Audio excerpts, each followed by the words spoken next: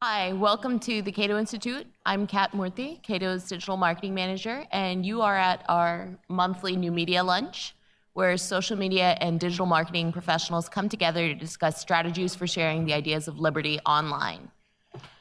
The hashtag for this lunch series is hashtag New Media Lunch. Feel free to share any pictures on Instagram with that, and also to tweet in your questions, especially those of you watching our live stream today. Today's guests will be talking about the possibilities and policy implications of using Google Glass to change a policy and spread the ideas of liberty. We've got an all-star lineup here today. All the way to the left, we've got Peter Ildefonso IV. Peter started at the Leadership Institute in January of 2010 as the help desk technician, moved on to be acting director of network and systems, and is now the web and database programmer. Peter focuses on building technology solutions and sites that increase the number and effectiveness of conservative activists. Then we have Ian Spencer. Ian is the co-founder and CTO of RedEdge, a digital advocacy firm which provides apps, ads, and ideas for policy and political organizations that promote free enterprise. RedEdge's clients include some of the smartest and most innovative corporations, business associations, and free enterprise advocates. And then finally, right next to me, we've got Peter Torici. Peter is the application developer for Generation Opportunity. He's been working in the tech arena as a web developer and network engineer for over 7 years and moved to DC about a year ago to pursue his passion for advancing liberty and keeping the internet free. Peter Ildefonso has very graciously agreed to go by Pedro today to keep it clear which Peter we're talking about.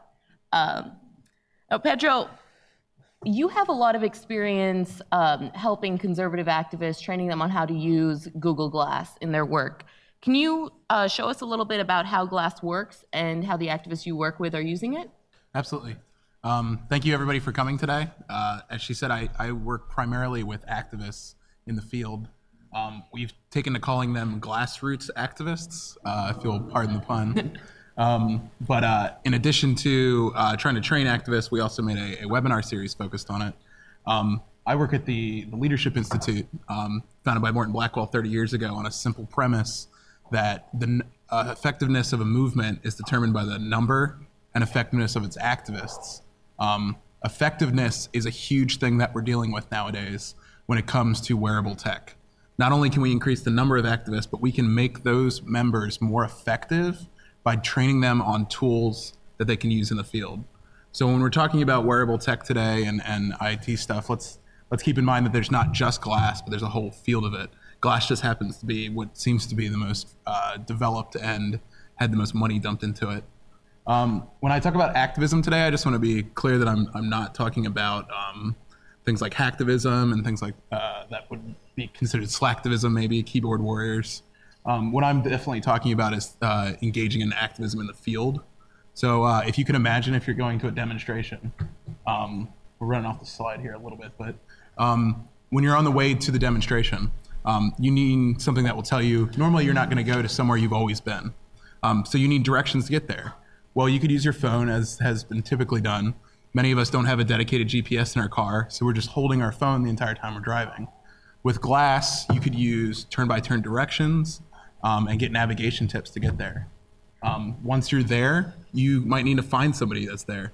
You can engage in communications with them through Google Chat, through a call, all through the device, again, without having to use your phone. Social media can be immediately accessed through Facebook, Twitter, and Google+. The devices are very heavy on Google+, but you could send pictures. Pictures are as easy to take on this device as pressing the button on the top or telling it to take a picture, which I'm going to demonstrate how to take a picture in a second here with one of our connections. But video is also very easy. As simple as it is to send a picture, a video is just another second of holding down the same button or giving it a different command. Those videos can be immediately uploaded and shared through your entire social network without ever having to use your phone. It can be done very, very discreetly, actually, too, which is another advantage of these devices. They are so discreet that many people won't notice you're wearing them until they're directly focused on you. So while you're at an event, you can see there's a guy behind me in the top photo that's taking a picture with his camera phone. The picture on the bottom could have easily been taken with a Google Glass. Nobody even realizes that it's being taken. That's one huge benefit these devices offer, in addition to how quickly they can be accessed. One thing that's definite to keep in mind is that if you're at an event, there could be opposition that you can photograph, that could be photographing you. You can video, they can video you. So it's definitely something to keep in mind with the device. I've got an exploded version of it here, just so you guys can see. The actual parts in this are not that advanced. What we're waiting for right now, really, when it comes to these devices, is the consumers need to decide what they want these devices to do. Coders need to figure out what new toys they can build into the device, and hardware manufacturers need to be making more advanced devices. So when it comes to activism, one of the biggest things that we really need to start focusing on is what can we push this device's limits to really start using it. And then when those limits are pushed and engineers and coders start seeing that, maybe they'll start making even more advanced devices. I guess I'm gonna do a quick demo. So I'm gonna hook in my phone over here with the device and do a screencast and show you guys how to take a picture.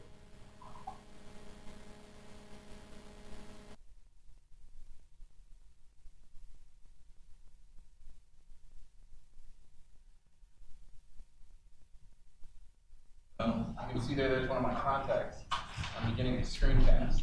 So this is actually the device as you would be seeing it through my eyes right now. If I wanted to take a picture, it's as simple as pressing this one button at the top.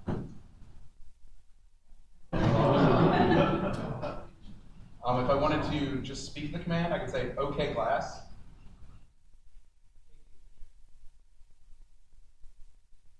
That's how quick the device can respond. I never touched it for that example, by the way.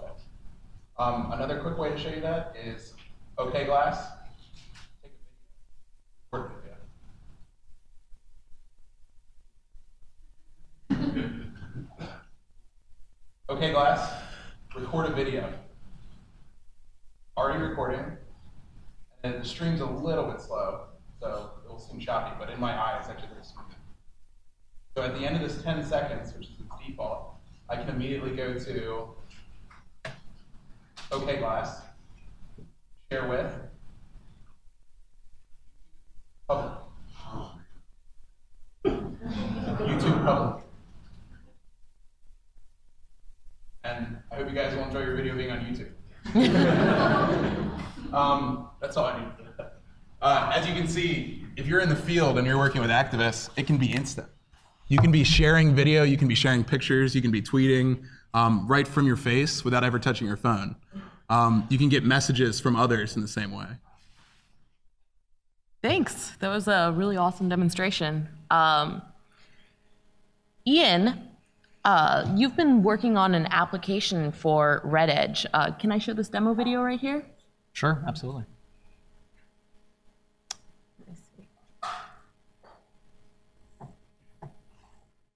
Imagine walking down the street and having good government transparency literally drop into your field of vision. Red Edge is doing just that. Through a first-of-its-kind glassware app, Augmented Advocacy provides timely, location-based information, making sure citizens have the knowledge they need at the exact moment they need it. There's no other app in the advocacy world I can think of that is contextually aware and alerts you with actionable information just when you're near something. But that's what we've built. At Red Edge, every day is a hackathon, and this is just one more way we're innovating for better public policy. All you have to say is, "Okay, glass."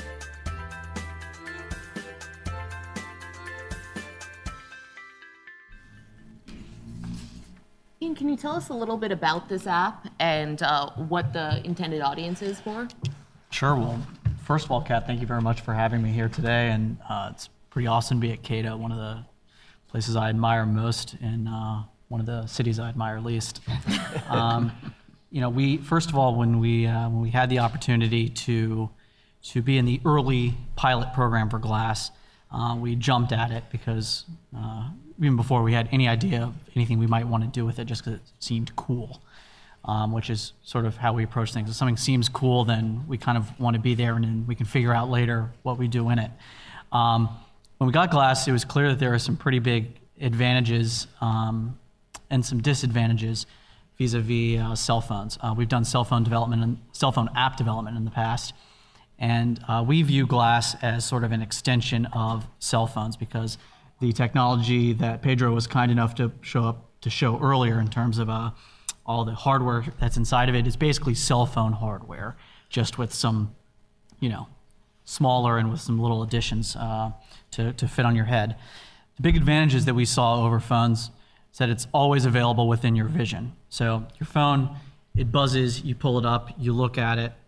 It isn't in your field of vision. And the other thing is that glass is, of course, synced with your head movement and can theoretically track your head movement and track which direction you're facing at any one point, which, as you imagine, can be pretty powerful. The disadvantages were actually pretty huge. There are very few users. I guess there's, fewer than 10,000 perhaps in the United States. The battery life is extremely limited. It requires being tethered to a network. So here at Cato, it works fine because there's Wi-Fi, or if you're on the road, it connects to your phone, but otherwise it's disconnected from the internet. And there's a lot of UX limitations. Pedro was kind enough to show how you navigate through things, but even using your voice has its limitations. And the last disadvantage is that it looks silly or off-putting, and people wonder why you're wearing something like this, and wonder if you're recording them when you're wearing it. The first four disadvantages, users, battery life, network, UX, those are all going to be solved with time. Technology is going to get better. It isn't going to, it's going to have extremely good battery life. It's going to have a cell phone radio right in it. Feels off-putting wearing, that's also going to go away, but it's going to take more time. So to your question, Kat, kind of seeing those advantages and disadvantages, we wanted to build an app that we could create quickly and that would play to the advantages of glass. And so we created an app which is location aware, and when you're close to, in this case, a federal government department, it pops a notification in view saying what the budget of that department is, who the head of that department is, and gives you the option to contact them. We were viewing the app more as a proof of concept and a demo than as a final app that we saw revolutionizing everything. This isn't Facebook or Snapchat or anything like that. It's basically a tech demo. But even something as simple as it is could be extended pretty far because it's network connected and can pull in lists of local government offices and things like that. And so we've viewed it as what can we use that is tied to advocacy, because that's our business, and takes advantages of what glass does well without hampering glass in the areas in which it's weak, that is to say battery life and network connectivity. So sorry, it isn't really an easy thing to demo, and so I can't because we aren't right next to a federal government building. But if any of you have glass, if you want to email me after the conversation here, I'd be happy to send you the installation file. So, Ian, could you tell us a little bit about future plans RedEdge might have for developing glassware? I can't tell you specifics. I can tell you that's something we're really interested in. In our view, glass is still really limited, mostly because of the install base.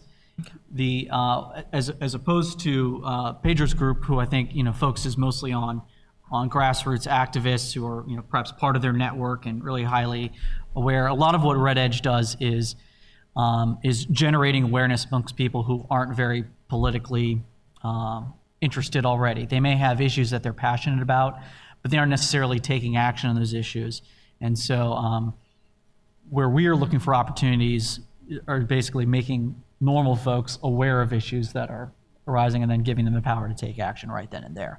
I mentioned one advantage over phones is that glass is synced with head movement. And so if I'm wearing it and it knows my location, think about Google Map. If you place a pin on the map, if it can tell which direction you're facing on the points of a compass, then you can tell exactly which building you're looking at.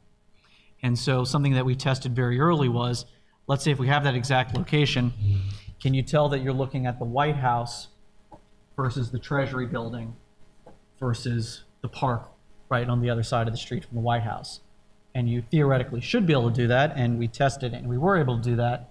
But the compass that's inside of glass at this point is inaccurate and unreliable. And so we couldn't release an app that did that, but we see that improving. We see glass is Sputnik. It isn't something that's actually useful at this. I think at this point it's semi-useful if you have a really specialized use case, but it's going to be future iterations that are coming down the pike very quickly, which truly make it a transformative technology. Okay, great. Thanks for that. I'm sure we'll have lots more questions about the app later on. Peter, you've been working with Generation Opportunity, kind of exploring the field of Google Glass, where you can go with that, what the general implications are. Can you tell us a little bit about the legal and privacy concerns we're seeing with Glass? Sure. Thank you for having me as well. I love the Cato Institute, love the work that all you individuals do at Cato. And I just want to give you a little bit of background. Generation Opportunity is an advocacy group for young voters, just young people in general. And we were invited into the Google Glass early user program. And we really wanted to test this out to see how we can engage in the future with individuals. And so we actually started passing around the Google Glass to all the employees. And basically started testing and started deducing what we could really utilize this for. And ultimately, there was a couple of things that immediately came to mind. As Ian's already pointed out, the product is really bare bones. The development kit is actually non-existent. If you have an Android phone, the same way that we develop for an Android phone, that's actually how individuals are developing for Google Glass right now. So they're still pending to a Glass development kit. But one of there are major advantages to this technology. There are also major disadvantages that could be very harmful. While utilizing this product, one of the more immediate things that stood out to me was the translate feature. It's fantastic. You can have Spanish, Italian, more of the romantic Latin languages that you can easily translate from one language to another. It augments the text right in front of you. What's also really interesting is the augmented reality. I don't know if any of you individuals have ever tried like a game called Ingress on maybe an Android phone. It's a starter company that's started by Google. They're data mining the world through that game.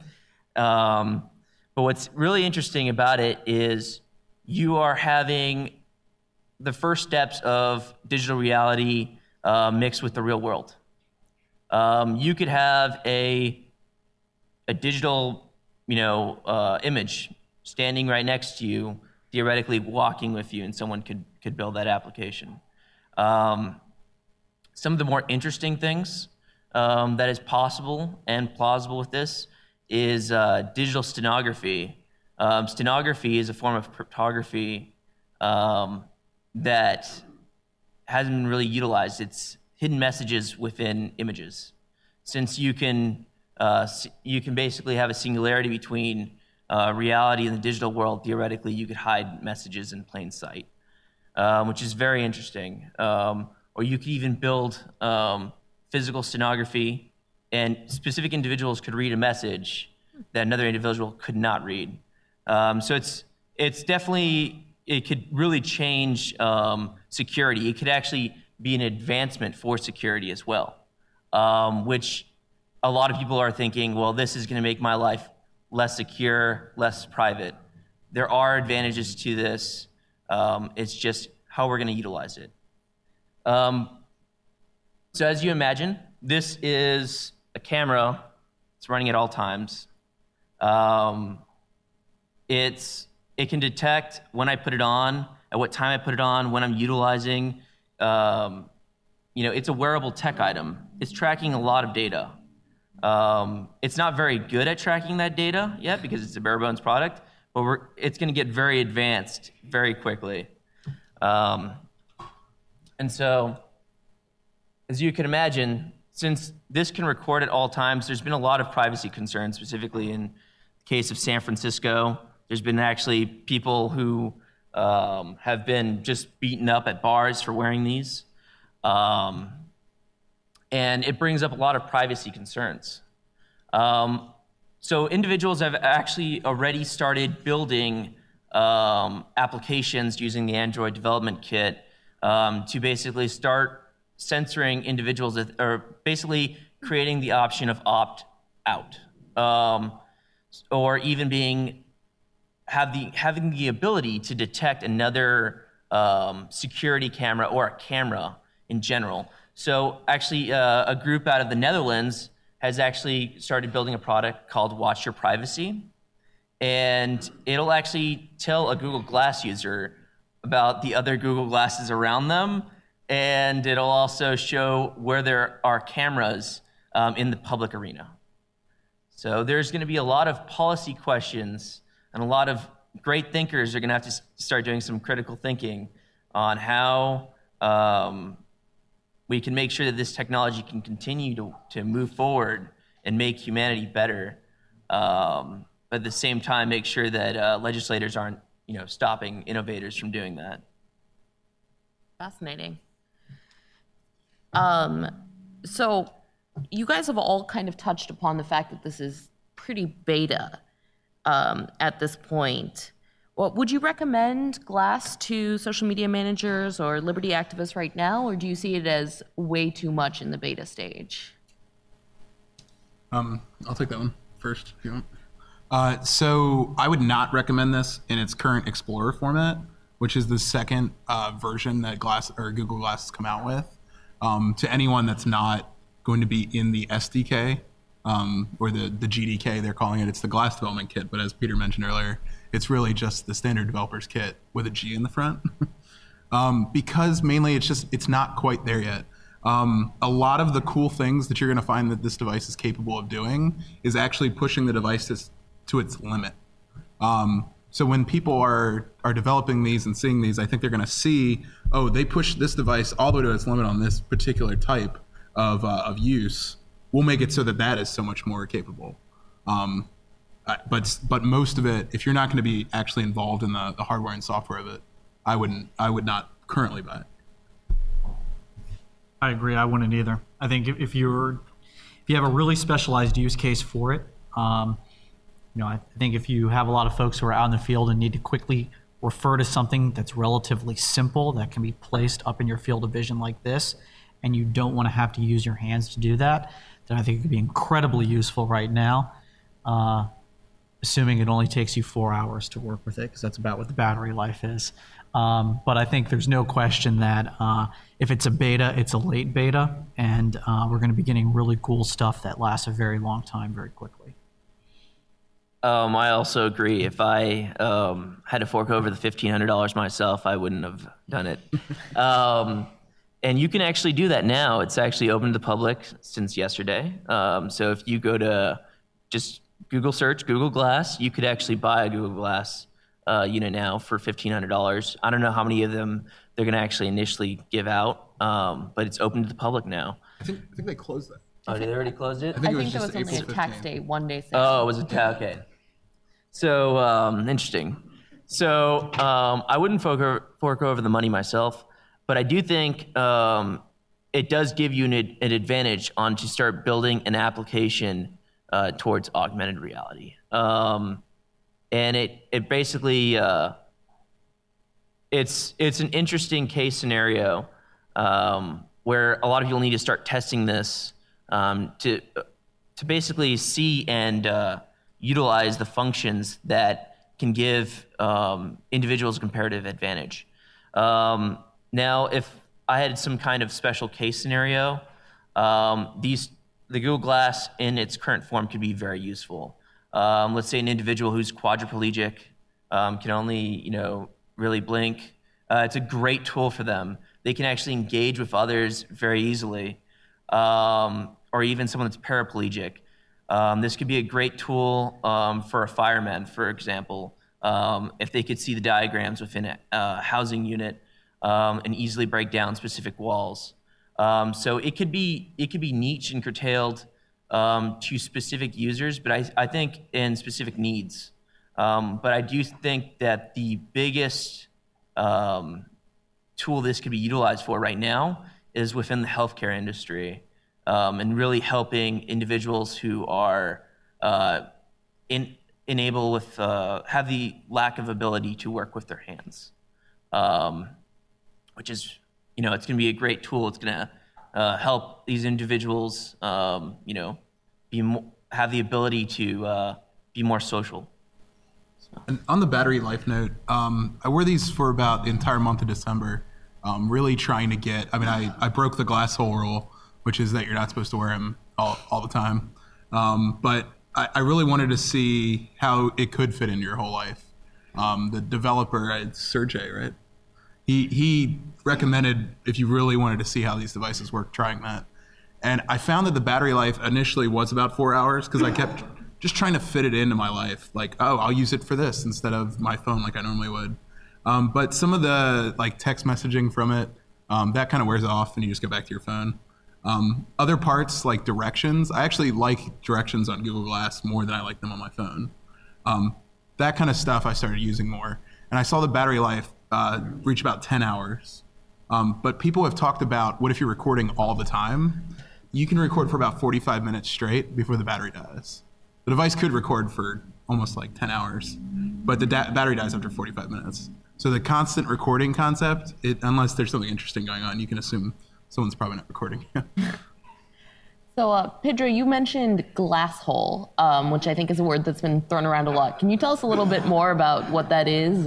So I think a lot of people, the only thing they know about Google Glass is the term glass hole. So when they see a glass, all they say is, I'm going to figure out a way to work Google Glass or glass hole into this conversation, which I've actually seen many people do. And I'm like, that's great that you know that word. But other people, there is a true concern. If I was to walk up to somebody and start talking with them, and they didn't know anything about the device, or they knew something about the device and its capabilities, how do they know what I'm doing with it? Well, if you take that step further, you can imagine people saying things like, oh, I'm recording you right now. Oh, I can see you right now. That's when you start reaching into someone being creepy, if you will. That's the glass hole. And Google is very concerned about this. Apparently it's their PR and marketing groups have been very concerned about it because they keep messaging glass explorers telling them, hey, stop being creepy. And they're starting to integrate the actual frames in more so that it's even more low profile. I think both of those parts of it show that Google is taking very seriously the concept of glass hole. What's weird is I think people are freaked out by it simply because it's so prominent. Any one of us, any one of you, I'm sure everyone here, just about everyone here has a smartphone, could have your phone propped up like this, recording the entire time. You could have a mic running the entire time that's recording the audio of everyone around you. There's no, you don't see that. There's no visual indicator for that. There's nothing stopping people from doing that right now. With glass, it's just a lot more prominent, and so it's a lot more obvious that someone could be recording or something of that nature. I think that's going to a policy point. I think that's something that I wouldn't be shocked to see legislation mandating that there is more visual indicators when a device is recording and something like that, which is something that if I was in the position to actually be giving advice to hardware manufacturers, one of the things that I would recommend is that they voluntarily make sure that lights are always on when recording and that they're on by way of a hardware circuit so that they can't be circumvented by malware or something like that to have them record when you aren't paying attention. It's a massive privacy issue right now with laptops. A lot of laptops, the webcams and the microphones can be set to go active without the light coming on because the light itself is controlled by software, not by hardware. So that's something that I know if I was Google and the next iteration of Glass, I would ensure was a hardware thing. Otherwise, I think at some point the nanny state will get involved and begin saying, you know what, I think we're going to mandate hardware lights. And we're training our activists actually to go to political rallies, political events, and record elected officials using the device. So if I was a politician and I had the power to say, nope, you have to be able to make that obvious to me, that's something we can all really quickly assume our government's going to probably end up doing. Now, there are a couple things that you, and on the defense of this, let's say you're an individual who is, I don't know, you're in a lower income community, and there happens to be a bias whereby, law enforcement is targeting specific individuals. In this case, if they had a Google Glass on, versus, pulling out their phone and actually recording, let's say the individual was actually recording the scene and actually live streaming it to YouTube, that's something that the authority wouldn't be able to remove after the fact. It would be placed on the internet. Once it's really on the internet, it's almost, you can't take things down off the internet. Everything you do on the internet, I'll tell you now, that is a record that will exist for the rest of your life. And so it's there. But it's a great activism tool as well in that case. Yeah. So, Peter, that's a really interesting implication in terms of filming police in police encounters. We've seen a lot of pushback from various police departments, local governments, over filming police on smartphones, that kind of thing. Do you foresee any legal implications of wearing Google Glass in the same way? What do you think that might look like? I'm sure there's going to be individuals that will be arrested for this type of technology under wiretapping laws. I don't know much about them, but I can imagine them utilizing the laws in that way. But I wanted to bring up this point earlier. I don't know how many individuals in this room have opted into a insurance company putting a tracking device into your car to lower your insurance. Anyone? No one. Okay. So actually, insurance companies, and I can imagine younger individuals doing this, are actually offer lower rates if you put a tracking device, so they can start measuring your driving skills and how you drive, and basically your risk, ultimately risk management. And there's a lot of wearable tech. For example, besides Google Glass, it's actually starting to be very popular. It's a Fitbit, and that's actually tracking your everyday routine, your health routine. So I can imagine as this technology starts to expand, you're going to see private corporations want to lower their risk by allowing you to opt in to utilize these specific tools. For example, in the case of Fitbit, I could imagine a healthcare provider wanting that data to see if you're a lower risk for them. That's an excellent point, because I think to that, the next generation of phones that come out, this sort of next wave of phones later this year, a lot of people are predicting that they're going to have a lot more health measurement capabilities. So recreate a bit of what Fitbit does, heart rate monitoring, all that sort of thing, all built right into the device, all actively recording all the time unless you specifically tell it not to. When you think about how cell phones can be used to track someone's location, even if you don't have the GPS actively running, you aren't running Google Maps. Right now, law enforcement can go back to the phone and see, where was your cell phone at what time of day. There's no reason it couldn't also be used by authorities to see, well, what was your heart rate at this minute? How many steps did it detect you taking at this time? How rapid were those steps within a certain period of time? So was someone running? All that sort of thing. All that is going to be recorded. There's no reason it couldn't be taken off of a device. All that could be used in a civil lawsuit right now. You can use it in a criminal, but they definitely allow that kind of stuff in a civil lawsuit right now. And so this is a little unrelated to Glass, but there's no question that there's a convergence between cell phones and what Glass is right now. And the future of cell phones, at least the immediate future, is going to be health monitoring stuff. So you've all been talking a little bit about augmented reality. Can you explain a little bit about how you envision that, and if you think Google Glass is going to be the next step, or if there'll be a shift to some different type of wearable tech or other types of tech? Well, it's all right if I take that one just to start. So I think augmented reality is incredibly important, and the key word, of course, is augmented, which is that it's situational, and it's either providing you information or it's recording information based off the context that you're wearing it within. Separately, there's virtual reality, which of course, people have talked about for a long time, but is only now becoming kind of, realistic. I think probably only 8 people in all of Washington, D.C. had ever heard of Oculus before 2 weeks ago when Facebook bought them.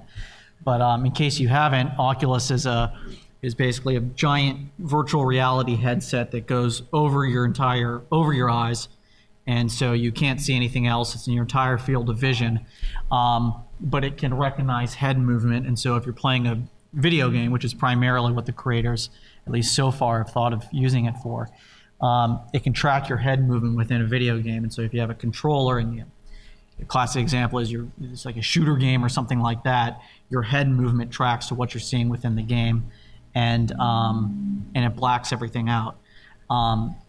That sort of virtual reality, I think, is going to eventually meet with augmented reality devices, where with glass, the only notification you get is in your peripheral vision, like think right up here. With virtual reality, it's total coverage. What we're all expecting is that it's going to be total coverage, but that you can see through. And because it's constantly recording, you'll have things like facial recognition. Say, here's Peter Tarishi, I'm friends with him, and it recognizes him and then places a box in my field of vision over his face. If I happen to have forgotten his name, it can tell me. I think that's sort of where the convergence is going to be towards, but there's obviously a lot of serious technical challenges for that, not just in terms of battery life and processing power, but really just in terms of optic capabilities. Is that in the form of contact lenses, or is it in the form of full coverage glasses or something like that? But I think augmented reality is sort of basically a stepping stone to full coverage, is what I call it. And the hardware capabilities to do what he was just talking about is incredible right now. Like this tiny screen only runs for 45 minutes when in constant use. To do that for a whole screen would be a very large device, at least for consumer tech. It certainly would be right now, but if you imagine how quickly cell phones have progressed, I don't think it's unrealistic to think that in 2 or 3 years, the power will be there. It's funny, with augmented reality, the main limitations are basically battery life, and it's really thermal efficiency, right? How much energy is it using to record certain things? With virtual reality, it's actually a different challenge. It's more about what we call latency, which is the speed of recognizing that someone has moved their head and then running the calculations to update what's in their field of vision to reflect that movement. That really high latency requires incredible power, which we are certainly not at yet. Not close. Great. Well, you're all glass users or glass wearers. How exactly are each of you using glass in your personal day-to-day lives? What features are you excited about? What features do you think need more development? And what are you looking forward to seeing from glass? I personally use it a lot for directions. My phone's over there, which is a separate issue I'm freaking out about. But so you can imagine holding a device in your hand. I drive a stick shift vehicle, so I'm steering, I'm shifting, and I've got the device in my hand. That's a problem. So the directions are actually quite good. If I turn my head, it'll tell me which direction I'm looking. Great features. And it's something that a phone can't give me right now. Like, I can't really turn my phone. Not much otherwise, other than that. There's always the gimmicky side of it, which is taking pictures. But I don't really use it much outside of work right now. So I've actually primarily we've been testing it within our office. Outside of that, I'm actually the holder of the glass, so I've been actually testing it with a couple of things. Just for fun, if you guys have ever seen an AR drone, it's one of those, an AR drone is just like a $200, $300 drone you could buy off the internet. Long story short, someone's built a library that you can control from a web browser to control the drone. One of the things I've been working on for fun is actually having the ability to control the drone from the glass and actually being able to see from the camera of the drone. And that actually is something that could be the future as well. Having some kind of drone device that you could actually see from or see through with wearable tech like this. Creepy people are going to have a field day with all the stuff that's Right. soon to be available. And you can imagine if you had just regular glasses on, some of you are wearing glasses in the audience right now, you could have that in years from now, you could have that kind of tech right in your glasses and no one would even know what you're doing with it. You could be controlling a drone from your glasses and just be sitting there. You could be sitting right here. I mean, it's definitely something that day-to-day use, once they deal with the low profile issue that Ian brought up, that who knows what the capabilities of these devices are. So we've kind of touched upon some of the controversies in terms of privacy and all of the stuff happening in San Francisco now with the anti-techie movement there. Have any of you guys had any negative experiences while wearing glass? So I wore to I've worn it out 6 or 7 times to bars, literally just to elicit reactions from people. First off, I will tell you, nobody freaks out about anything other than the NSA. That's their initial reaction every time is, what if the NSA is watching me? I mean, you should assume it's watching you at any time. That's a good point. But in general, nobody freaks out. Occasionally, people are like, why are you wearing that? And I'll explain to them the premise of I'm trying to elicit reactions from people. But the vast majority of the time, people are just like, what is that thing? I've had one negative reaction. I was over at Hill Country for a friend's birthday. The head of Microsoft's governmental affairs department, actually, I wore glass to that. Made sure to rub that in his face just a little bit. But I told him, you guys need to get on that. There was a man that I ran into there who started yelling loudly, why are you recording me? Why are you recording me? And I finally had to clarify, you're not doing anything interesting. I don't know why I would be bothering recording you. And I just took the device off and walked away. But yeah, I mean, I guess you're going to see that from some people, but most people are just interested in it. Yeah, I don't know. I haven't really seen a negative reaction. Most people are just curious, want to try it on themselves. Likewise, I've seen a lot of people that are curious or actually don't even realize it's actually there until after the fact. I've actually wanted to test it out and see if anybody in Congress noticed when I walked in with into the building with them. Put them on, wore them, walked all around Congress. Nobody even mentioned anything to me about it. One of the few things I've been kind of worried about was the microcontroller. Wondering how that looks under an X-ray and like not being harassed at the airport. They've actually either, I don't know how they're screening for it or how they're identifying if it's a microcontroller, or they can't even tell the difference between that and a cell phone. But nobody's actually even mentioned that, and I've flown with them a couple of times on airplanes. Other than that, I actually went to a couple of the museums here, and I could have easily taken photos of all the precious arts that they don't allow individuals to take photos with, if you wanted to in this case, and upload them immediately. And actually, the security guard, when I was walking out, she actually mentioned to me, she's like, "Is that Google Glasses?" And I'm like, "Oh yeah, no, yeah." And I was like, "Oh shoot, man." She didn't want to look at the photos and see if I took any photos of anything. And then all she wanted to do was she wanted to check them out. She wanted to look at them. I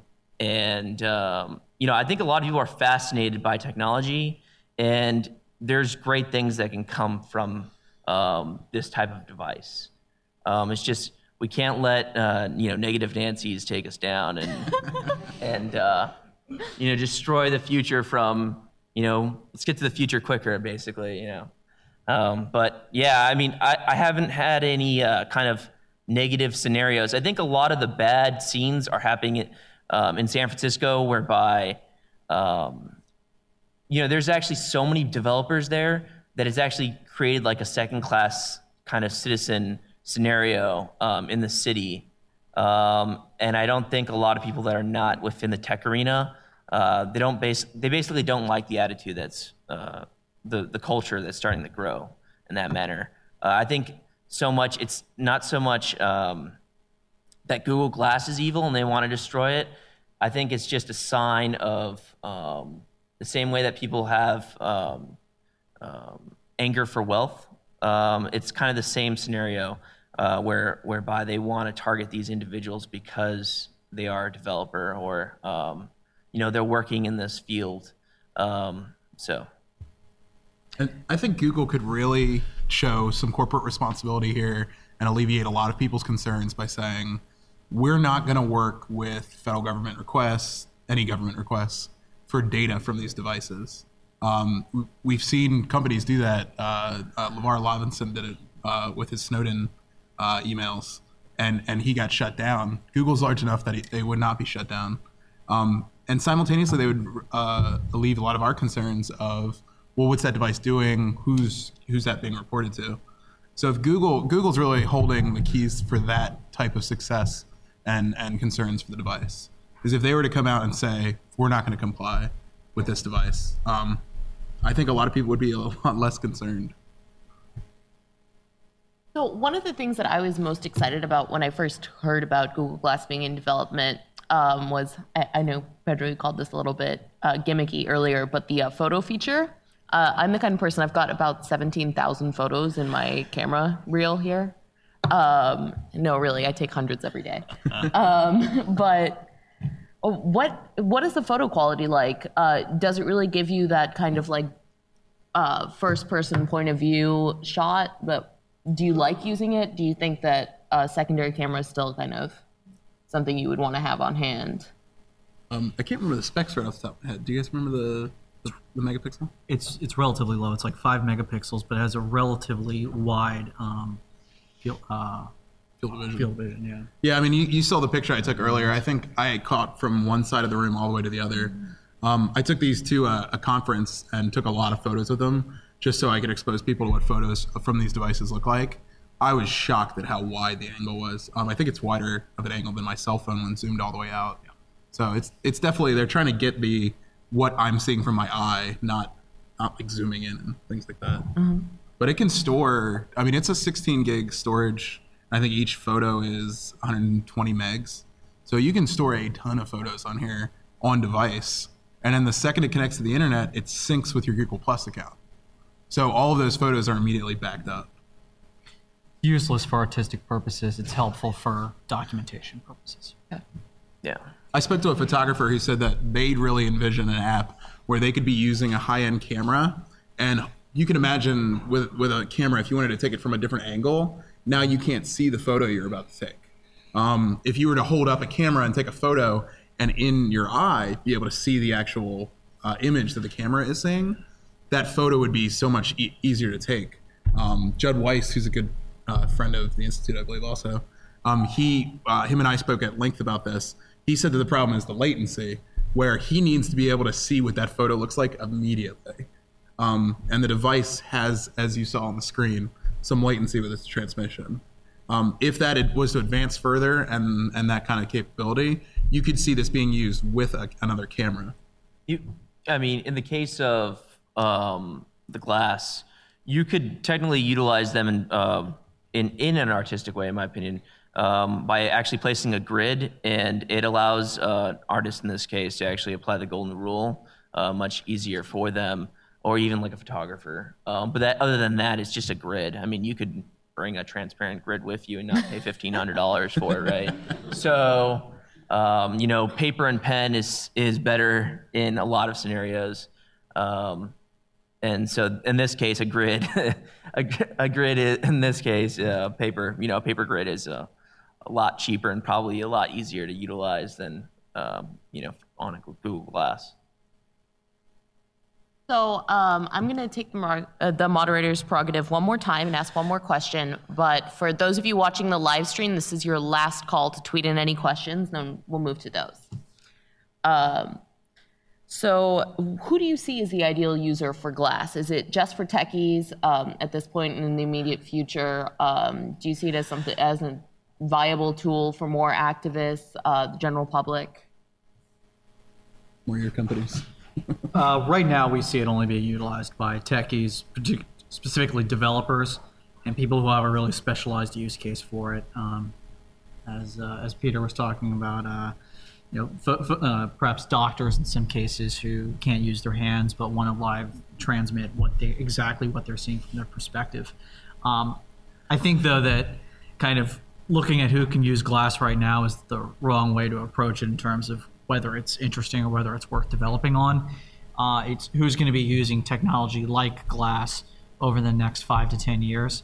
And I think that is everyone in this room within 10 years. And so is it going to be Google Glass, Model 6? Maybe, maybe not. There's plenty of other competitors, I think, who are going to be in this space. But I think eventually you aren't going to have two separate devices. You're going to have one device, and everyone's going to have it, or many people are going to have it. Yeah, more on Ian's point. I mean, the Palm existed before the iPad. Mm-hmm. The Microsoft invented the tablet in 2002, and now it's finally becoming a big thing. Just their marketing team is really bad.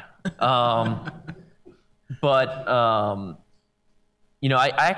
love to see police officers wear these, in my opinion, and actually have these constantly recording.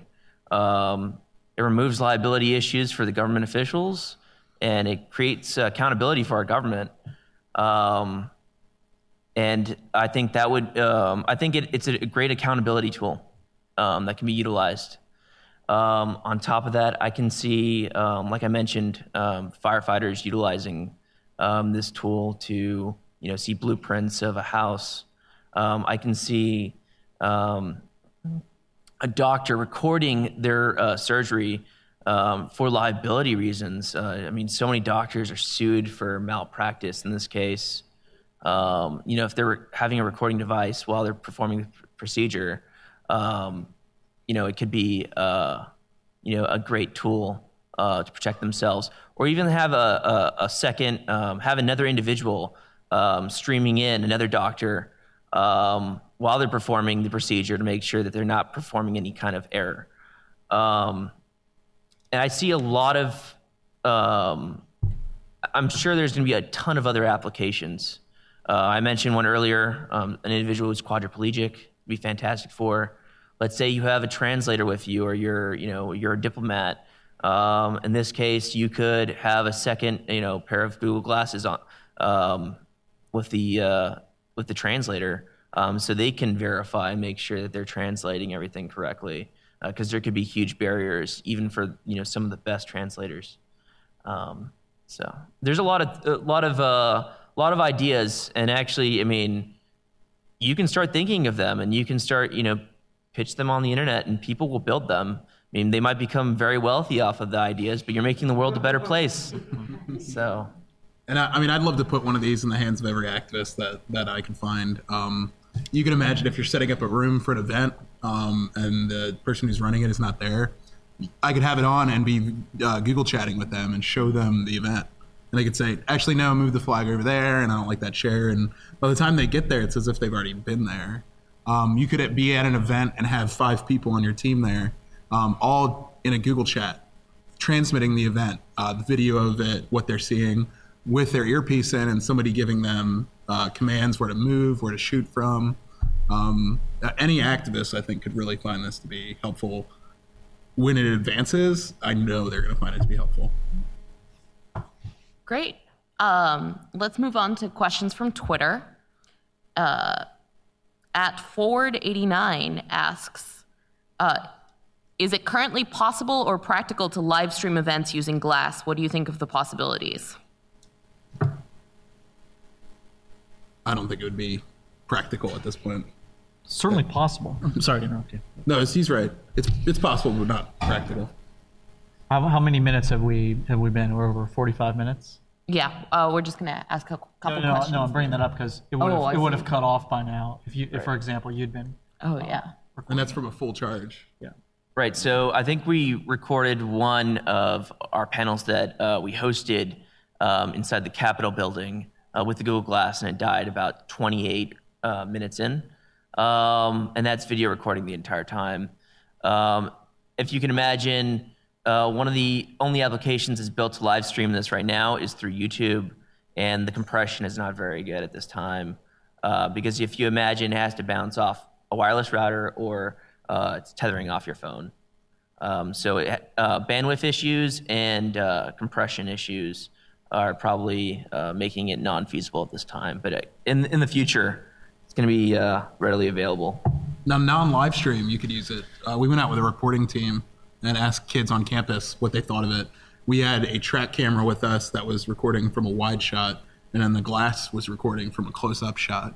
And so the reporter was asking them what they thought about it, and we were able to use both the feeds.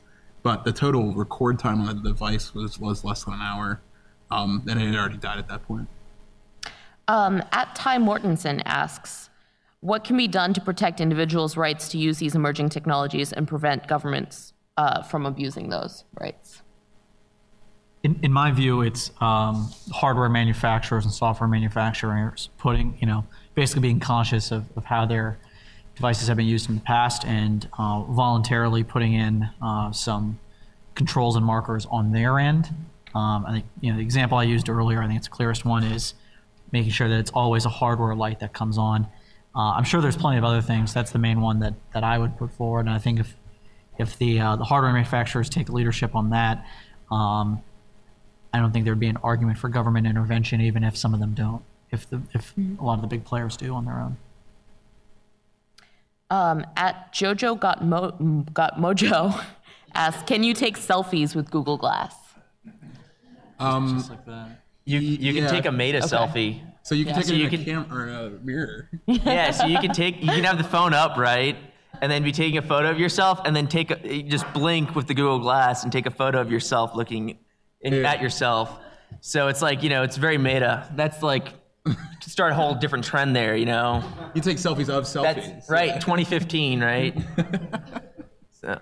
And then we'll take one more question from Twitter and then cut off the live stream here and see what you advocate for. I think corporate, like I said earlier, is the biggest thing. I mean, if we can have corporate responsibility, where Google is able to take a stand and actually stand against them, government's always going to want more data, more power. It's inevitable. That's how governments have always worked. But corporations don't have to give it to them. So from that perspective, I would say that. In regards to policy, I could see lots of governments wanting this ability for their own use and removing their citizens from utilizing this type of tool.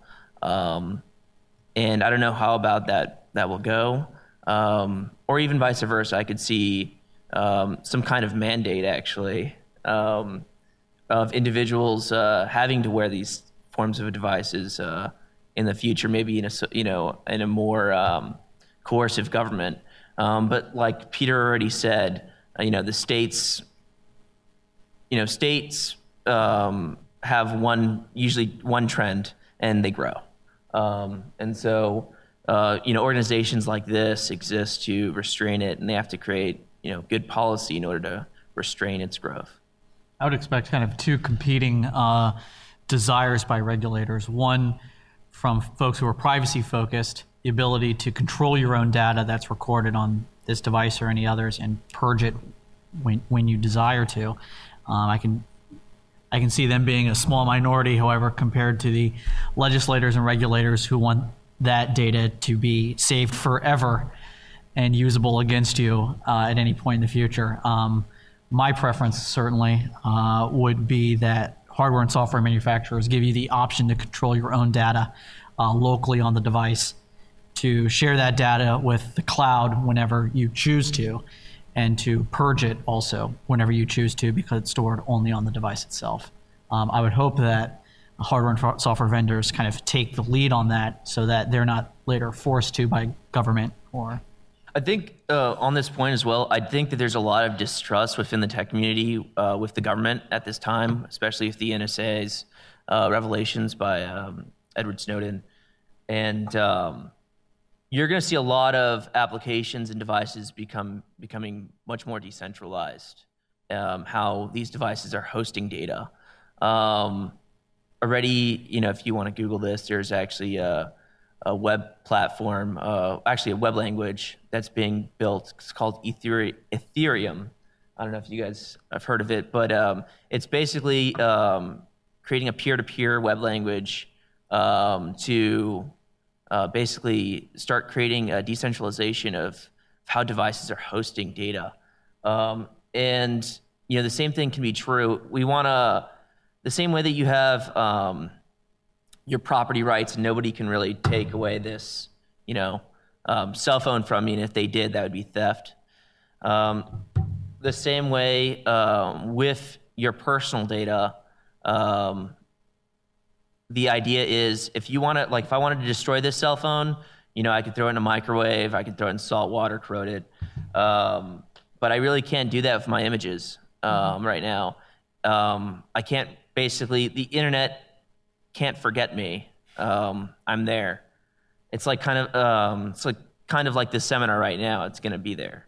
So the idea is that a lot of people are trying to advocate a way to allow the internet to forget you. And the only way you can do that is by decentralizing the hosting of the data, which is going to be an interesting subject and how that'll be solved. But there are a lot of great programmers. They're already building these tools. Individuals who trusted the government, and they no longer do because of Snowden. Okay, with that, we're going to transition into an off-the-record discussion and give those of you here in the room an opportunity to ask your questions. For everyone watching the live stream, thanks for tuning in today. We hope to see you on May 1st for our new media lunch on finding and engaging your audience on Tumblr.